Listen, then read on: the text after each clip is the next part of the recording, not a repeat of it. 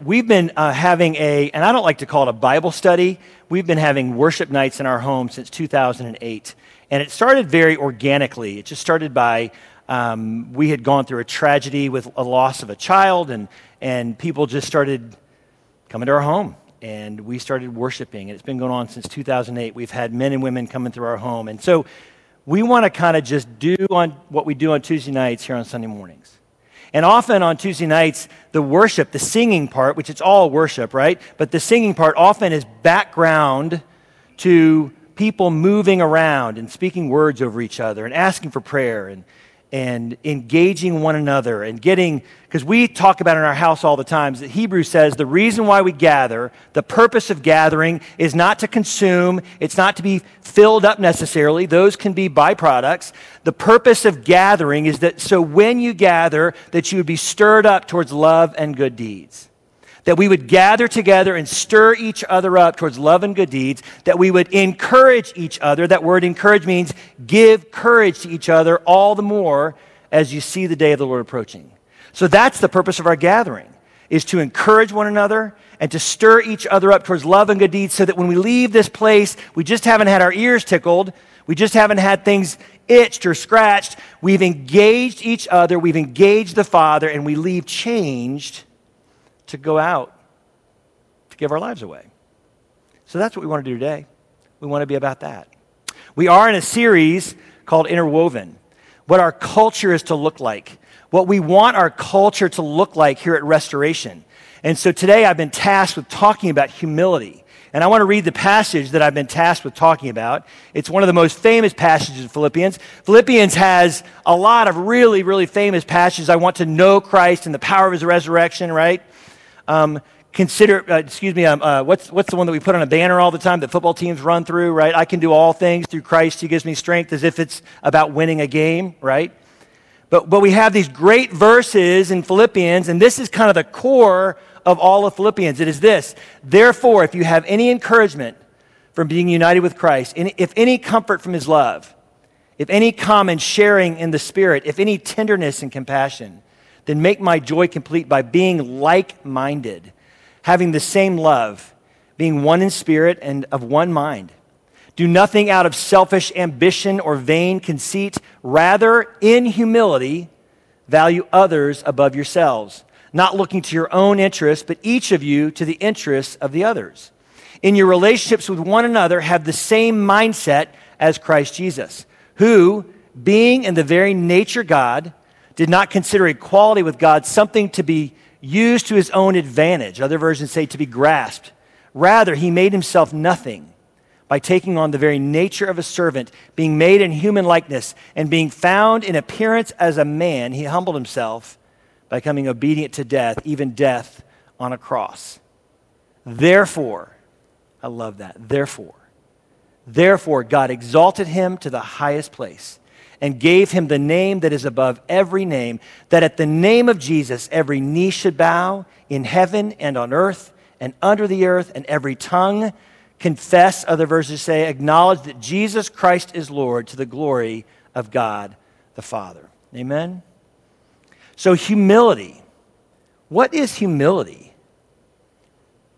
If we're going to have a culture that is defined by humility or interwoven in the fabric of who we are as a culture, that humility is what marks us. What is humility? It was written about Moses in Numbers 12 that he was very humble, the most humble man on all the earth. Trey Foster, who wrote Numbers? Moses. What if I stood before you and said, I am the most humble man in all the earth? Would that feel humble? Does it feel humble that Moses said he was very humble? Matter of fact, he was the most humble man on all the earth.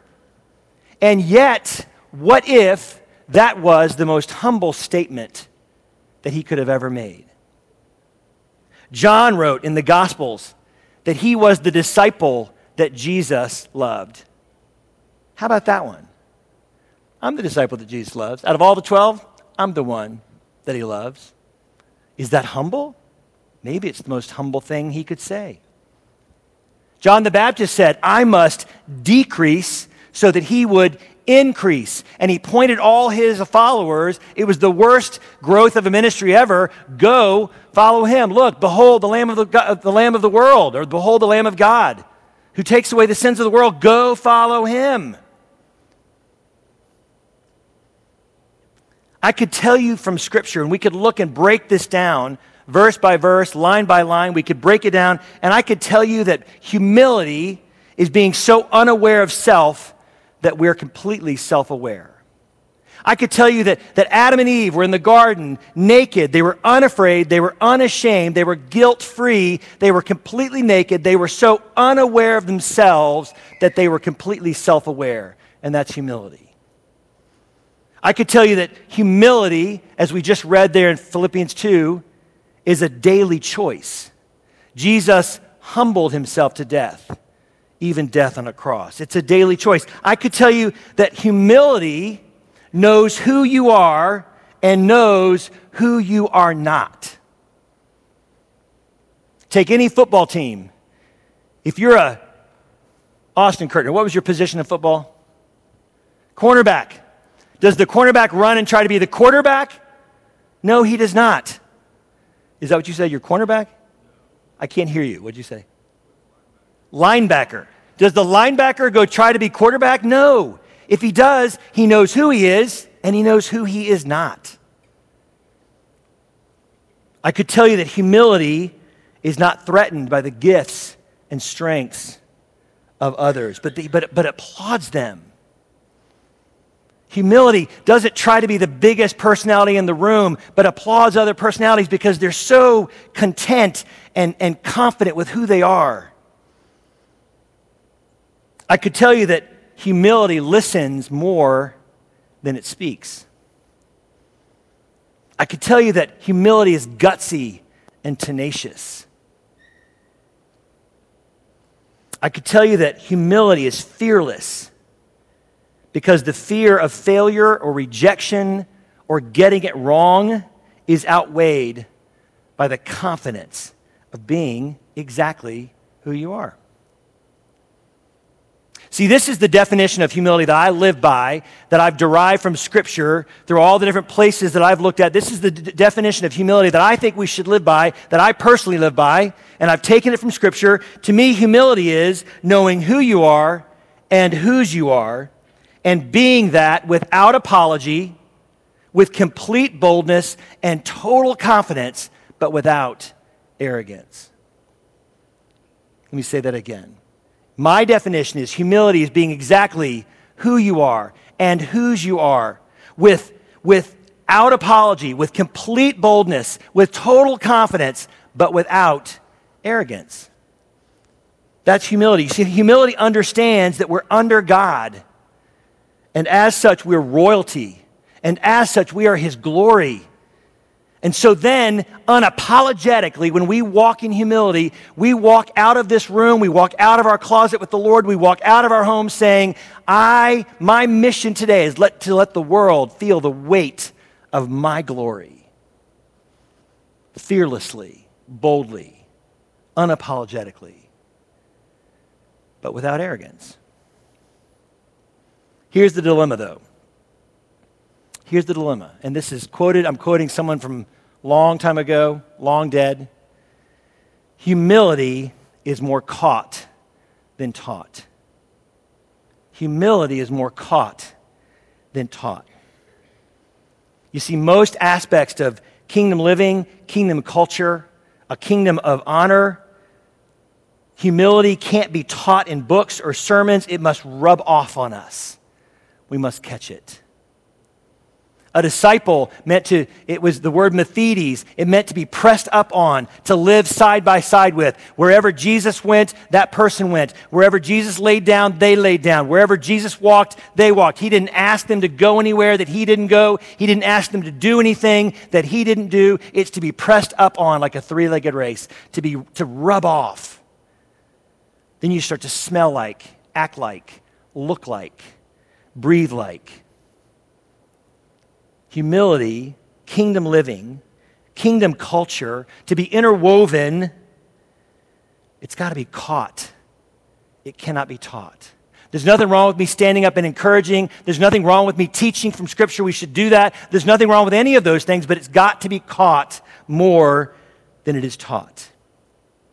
In my life, and I think it's probably true in yours, it seems the more I think about not sinning, the more I do so. You know what I mean by that? The more I think about not sinning, the more I do so. But the more I think about Jesus and just falling in love with him, the less I seem to sin. Falling in love with Jesus seems to be the key. And I think that is true with humility. That falling in love with Jesus, being humble, comes from being caught, that rubbing off on us as we're falling in love with Jesus. I said that Moses, it was written of him that he was the most humble man in all the earth, and he wrote that. Well, the life of Moses was marked by a man who made the mark of his life that he was known by the Lord face to face. He would meet with God like a man meets with a friend repeatedly throughout Scripture. In Numbers 12, where it said that he was the most humble man in all the earth, he said to Miriam and Aaron, I don't speak to Moses like I speak to other prophets. I speak to Moses mouth to mouth, face to face. So there are no riddles. He hears me clearly because I know him like a man meets with a friend, face to face. So humility rubbed off. And in Exodus 33, we see this really amazing story where Moses is kind of raising his fist at God. And he's like, listen, God, you've given me this stiff-necked people. You've given these 6 million Jews out in the wilderness, and they grumble, and they constantly wanting to go back to Egypt where there's pots and pots of meat. They're constantly grumbling about what you've brought me out here for and why they're here. And Lord, if I'm going to lead these people, he says, if I'm going to lead these people, you've told me I have your favor. You've told me that you're with me. If I'm going to lead these people, I've got to have more. God, I got to have more. And God says, my presence will go with you, and I will give you rest. My presence will go with you, and I will give you rest. And then Moses does this really gutsy, humble thing, and he says, okay, Lord, if your presence is going to go with me, then I've got to see your glory. I got to see it. And I say all the time that holiness and glory are different. Holiness is the intrinsic nature or value or the intrinsic thing that is true about something, and glory is that on display, meaning holiness is like Clark Kent and glory is like Superman. The manifestation, and we are the glory of God on this earth. And Moses says, I want to see your glory. I wanted to see on display. I want to see the fireworks. I want to see the bigness. I want to see the grandeur. If I've got to go do this thing, God, I got to see your glory. And God says, okay, I will answer your request. I will pass before you. And we see the first time in Scripture from Moses' life in Exodus 34, where when God passes before Moses, he falls face down and he begins to worship. It's the first place in Scripture where we see Moses worship. And the rest of Moses' life was marked by worship. Whenever a thing would come up, whenever a crisis would come up, whenever they would get to a situation, whenever stuff would arise, it would say that Moses would fall face down and he would worship. Which leads me to this. See, I think worship is what brings and births humility. And I don't mean just worship by singing.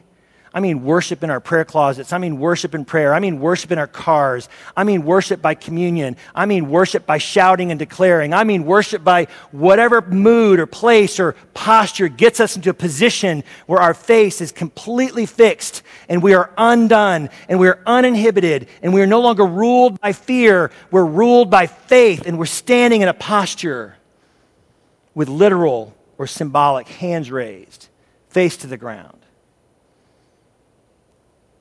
See, worship, letting go of self, fearlessness, lack of inhibition. Then humility starts to rub off. Humility, being exactly who you are and whose you are, with total confidence, with boldness, without apology, but without arrogance, starts to rub off, and we start to catch it. We start to go live it. So today, I don't want to teach so much about humility. I want us to catch it. The band is going to come up, and we're going to act like it's Tuesday night in the Massey household. This is our living room. And throughout this time, whether we go the next 20 minutes or 30 minutes, if you want to stand in the back, if you want to come up here and lay on your face, if you want to move around and pray for people, if you live in this moment, just in this moment of 20, 30 minutes, without a vision on self, without a vision on my sin, how wrong I am. Come on, can we get some southern voice? Lord, I sinned. We think it's so holy to come before the Lord and grovel on our bellies and go, I'm a sinner, Lord, I'm dirty. And the Lord's like, no, you're not. You're mine. I've cleansed you. I've washed you.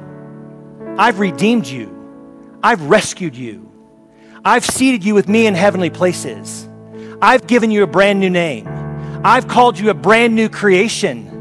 I've made you alive in Christ Jesus. You were all those things. You were dead in Christ. You were dead before me. You were dead in your transgressions. You were following the course of the world and the prince of the air, but God. That word but means everything before is irrelevant because of what comes directly after. But God. Being so rich in mercy, He's made you alive. He seated you with Him in heavenly places. He saved you by grace through faith so that you cannot boast. And He did it all just to show you His kindness. Wow. And then He takes it a step further and He says, you're my workmanship. You're my poema. You're my work of art to go do good works. That is humility, ladies and gentlemen. That's what it is to walk in humility. To stand in the authority, the power, the grace, the mercy, the rescuing that you've been given in Christ Jesus, and not wallowing and groveling, but standing with hands lifted and going, oh my God, you are my God, and you've set me free to go be that workmanship. So today, let's do that. Be fearless in worship. If you want prayer from somebody, go get it. If you want to go speak a word over somebody, go give it. If you want a word from somebody, go ask for it. If you have a word for this whole body, that's scary. I know it's scary that someone could grab the mic and start talking for 30 minutes and maybe I got to get the shepherd's crook. I don't know. But I'd rather us live in a boldness to give each other, to stir each other up towards love and good deeds. I'd rather let us live in a confidence of being who we are and whose we are than just play in church this morning. Let's not play church today. Let's be the church to each other. We got a smaller crowd. If you want to gather around the piano, gather around the piano. Let's stop sitting in our pews and sitting safely. You and I are the glory of God. When we look at His face with unveiled face, Corinthians says, we're reflectors and we're being transformed from glory to glory. And our faces, like Moses, radiate the Shekinah glory. Woo! Will you stand with me? And after we pray, they're going to just sing some songs. And like I said, be free, move around. But I just want you to take a moment, lay hands on those around you and just ask for the power of God, His presence, His anointing. Just ask for God to move in this place. Be bold with each other. Lay hands on your wife. Lay hands on your husband. Lay hands on your family. Let's just lay hands on each other and ask for His move.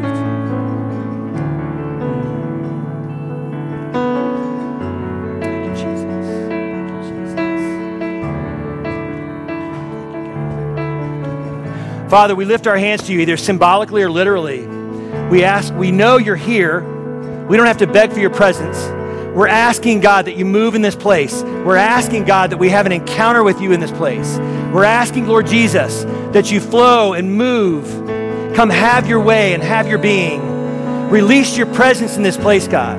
We don't want to have a religious encounter. We want to have a spiritual move of God where we meet with you face to face and we are transformed from one degree of glory to the next.